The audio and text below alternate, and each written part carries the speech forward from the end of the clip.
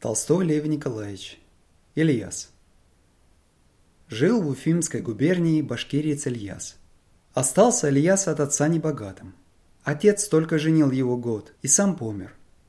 Было в то время имение у Ильяса 7 кобыл, 2 коровы и 2 десятка овец. Но Ильяс был хозяин и стал приобретать. С утра до вечера трудился с женою, раньше всех вставал и позже всех ложился, и с каждым годом все богател. Прожил так в трудах Ильяс 35 лет и нажил большое имение. Стало у Ильяса 200 голов лошадей, 150 голов рогатого скота и 1200 овец. Работники пасли табуны и стада Ильясовы, и работницы доили кобылиц и коров, и делали кумыс, масло и сыр. Всего было много у Ильяса, и в округе все завидовали Ильясовой жизни. Люди говорили: счастливый человек Ильяс, всего у него много, ему и умирать не нужно. Стали Ильяса знать хорошие люди и с ним знакомство водить, и приезжали к нему гости издалека, и всех принимал, и всех кормил, и поил Ильяс. Кто бы ни пришел, всем был кумыс, всем был чай, и щерба, и баранина. Приедут гости, сейчас бьют барана или 2, а много наедет гостей, бьют и кобылу. Детей у Ильяса было 2 сына и дочь. Женил Ильяс сыновей и выдал дочь замуж. Когда беден был Ильяс, сыновья работали с ним и сами стерегли табуны и овец. А как стали богаты, начали сыновья баловаться, а один стал пить. Одного старшего в драке убили, а другого меньшого попала сноха гордая, и стал этот сын отца не слушаться, и пришлось Ильясу отделить его. Отделил его Ильяс, дал ему дом и скотины, и убавилось богатство Ильясова. И скоро после этого напала болезнь на овец Ильясовых, и попадало много. Потом вышел голодный год, сена не родилось, покалело много скота в зиму. Потом косяк лучше киргизы отбили, и стало Ильясово имение убывать. Стал Ильяс падать ниже и ниже, а сил стало меньше, и дошел к 70 годам Ильяс до того, что стал распродавать шубы, ковры, седла, кибитки, потом и скотину стал продавать последнюю, и сошел Ильяс на нет. И сам не видел, как ничего не осталось, и пришлось на старости лет идти с женою жить в люди. Только и осталось у Ильяса имение, что платье на теле, шуба, шапка и инчиги с башмаками, да жена, шамшемаги, тоже старуха. Сын отделенный ушел в далекую землю, а дочь померла, и помочь старикам было некому. Пожалел стариковых сосед Мухаммед-шах. Сам Мухаммед-шах был ни беден, ни богат, а жил ровно, и человек был хороший. Вспомнил он хлеб-соль Ильясову, пожалел его и сказал Ильясу: «Приходи, — говорит, — ко мне, Ильяс, жить со старухой. Лето посили своей работой на бахчах, а зимою скотину корми, а шамшемаги пусть кобыл доит и кумыс делает. Кормить, одевать буду вас обоих, и чего вам нужно, вы скажите, я дам». Поблагодарил Ильяс соседа и стал жить с женою в работниках у Мухаммед-шаха. Сначала тяжело показалось, а после привыкли, и стали старики жить и по силе работать. Хозяину выгодно было таких людей держать, потому что старики сами хозяева были, и все порядки знали, и не ленились, по силе работали. Только жалко бывало Мухаммед-шаху смотреть, как такие высокие люди на такую низкую ступень пали. И случилось раз, приехали к Мухаммед-шаху сваты, далекие гости. Пришел и мулла. Велел Мухаммед-шах поймать барана и убить. Ильяс освежевал барана и сварил, и послал гостям. Поели гости баранины, напились чаю и взялись за кумыс. Сидят гости с хозяином на пуховых подушках, на коврах, пьют из чашек кумыс и беседуют. А Ильяс убрался с делами и прошел мимо двери. Увидал его Мухаммед-шах и говорит гостю: «Видишь ты, этот старик прошел мимо двери?» «Видел, — говорит гость. — А что же в нем удивительного?» «А то в нем удивительного, что это наш первый богач был, Ильясом звать. Может, ты слышал?» «Как не слыхать, — говорит гость, — видать не видал, а слава его далеко была. Так вот, теперь ничего у него не осталось, и живет он у меня в работниках, и старуха его с ним же, кобыл доит».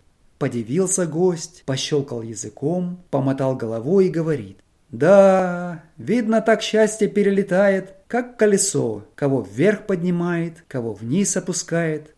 «Что же, — говорит гость, — тоскует я чай старик? Кто его знает, живет тихо, смирно, работает хорошо». Гость и говорит: «А можно поговорить с ним? Расспросить бы его про его жизнь». «Что ж, можно, — говорит хозяин и кликнул за кибитку. «Бабай, — значит дедушка по-башкирски, — заходи, выпей кумысу и старуху зови».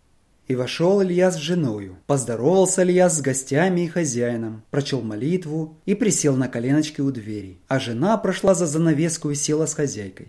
Подали Ильясу чашку с кумысом. Поздоровался Ильяс с гостями и хозяином, поклонился, отпил немного и поставил. «А что, дедушка, — говорит ему гость, — скучно, я чай, тебе, глядя на нас, свое прежнее житье вспоминать, как ты в счастье был и как ты теперь в горе живешь». И усмехнулся Ильяс и сказал: «Сказать мне тебе про счастье и несчастье, так ты не поверишь. Спроси лучше бабу мою. Она баба, что на сердце, то и на языке. Она тебе всю правду об этом деле скажет». И сказал гость за занавеску: «Ну что ж, бабушка, скажи, как ты судишь про прежнее счастье и про теперешнее горе?» И сказала Шамши-Маги из-за занавески: «А вот как сужу. Жили мы со стариком 50 лет, счастье искали и не нашли. А только вот теперь 2-й год, как у нас ничего не осталось, и мы в работниках живем, мы настоящее счастье нашли, и другого нам никакого не надо». Удивился гость и удивился хозяин. Привстал даже, откинул занавеску, чтобы видеть старуху. А старуха стоит, сложив руки, усмехается. На старика своего смотрит, и старик усмехается. Старуха еще раз сказала: «Правду я говорю, не шучу. Полвека счастья искали, и пока богаты были, все не находили. Теперь ничего не осталось, в люди пошли жить. Такое счастье нашли, что лучше не надо». «Да в чем же ваше счастье теперь?» «А вот в чем. Были мы богаты, не было у нас со стариком часу покоя. Ни поговорить, ни об душе подумать, ни Богу помолиться. Сколько у нас заботы было. То гости к нам, забота, кого чем угостить, чем подарить, чтобы не обессудили нас. То гости съедут, за работниками смотрим. Они норовят отдохнуть да послаще съесть, а мы глядим, чтобы наше не пропадало, грешим.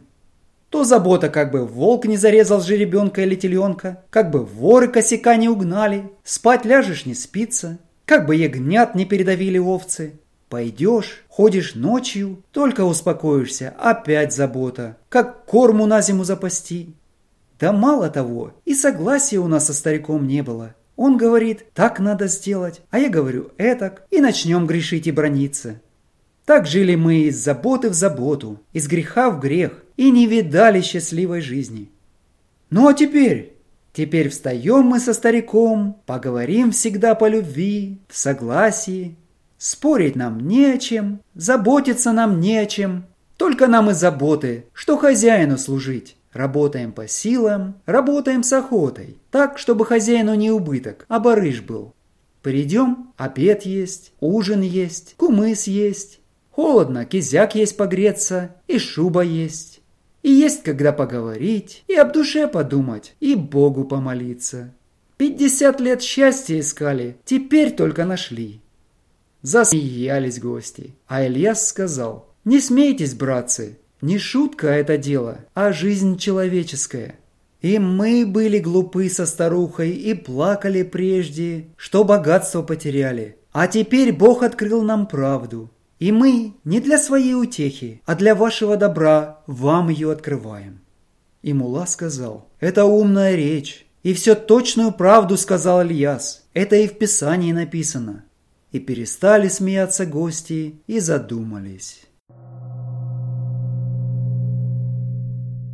Интересный момент в этой поучительной истории, что Ильяс и его жена не стали тосковать и бранить всех после того, как они потеряли все. И они не стали роптать на Бога за то, что они потеряли своего сына и дочь, как это часто бывает с людьми непросветленными. И поэтому они стали простым примером для подражания, человеческого самообладания и свободного существования.